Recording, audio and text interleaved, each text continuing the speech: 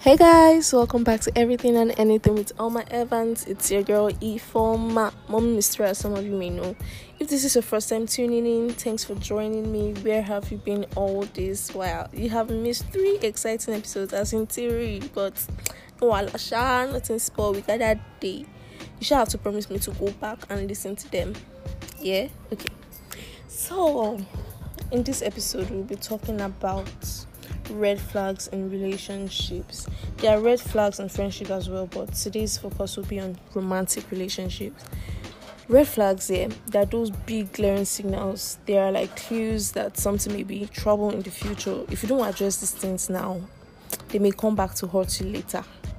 So some of these things, they are things you should look out for in your relationship. Most times they are literally in our faces, but we pretend or choose to not acknowledge them.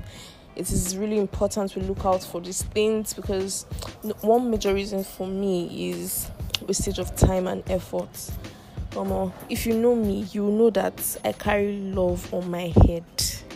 I put love on my head like this.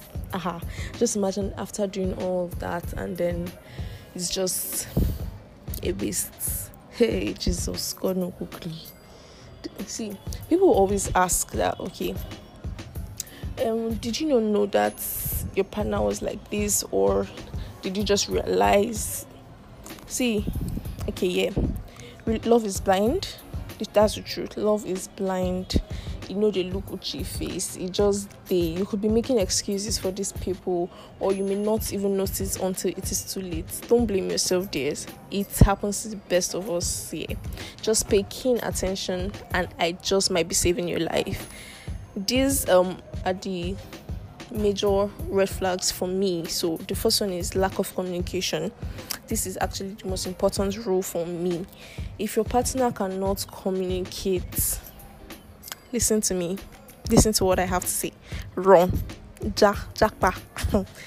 Run. If your partner can't communicate, see, you're not a mind reader. You can't just figure out what is wrong with them. You can't just look and know what is going on in their head. Talk to each other about things, about important things, and even the simplest things. Everything. Every relationship has ups and downs. Even that lovely relationship that you're looking at on the internet, everybody have their own issues here. So you see, healthy communication can make it easier to deal with things and help you grow. When you communicate with your partner, it brings you guys together. You communicate and work things out to help you guys grow, to help both of you grow. Another one is controlling behavior.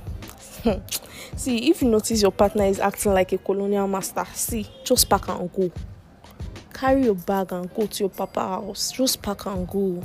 See, when your partner tries to have their way at all times, like, this is a big red flag. Relationship is not a one-way street. It's supposed to be a partnership that involves 2 people. So the dynamics should be 50-50 or at least 60-40. Let's not get it wrong though. Control is different from command.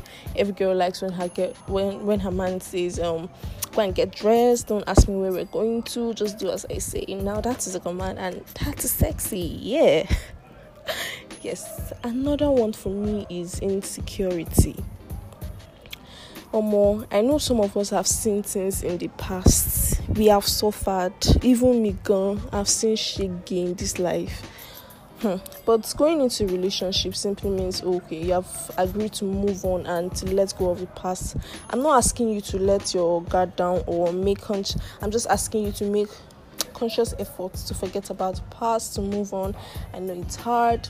Yeah, I know all of that because I've experienced this. Just let go of the past. We are supposed to learn from past relationships so we can do better. Don't dwell on the past so you won't end up ruining something beautiful. If your partner is not ready to let go of their past, brothers and sisters in the Lord, this is the time to focus on Jesus. Of course, this is the time to know that you're on your own. There's nothing you want to do. Like, they're not ready to let go of their past. There's no how you can help them because they'll keep comparing you with their past and you wouldn't want that. So just pack and go. Finally, abuse.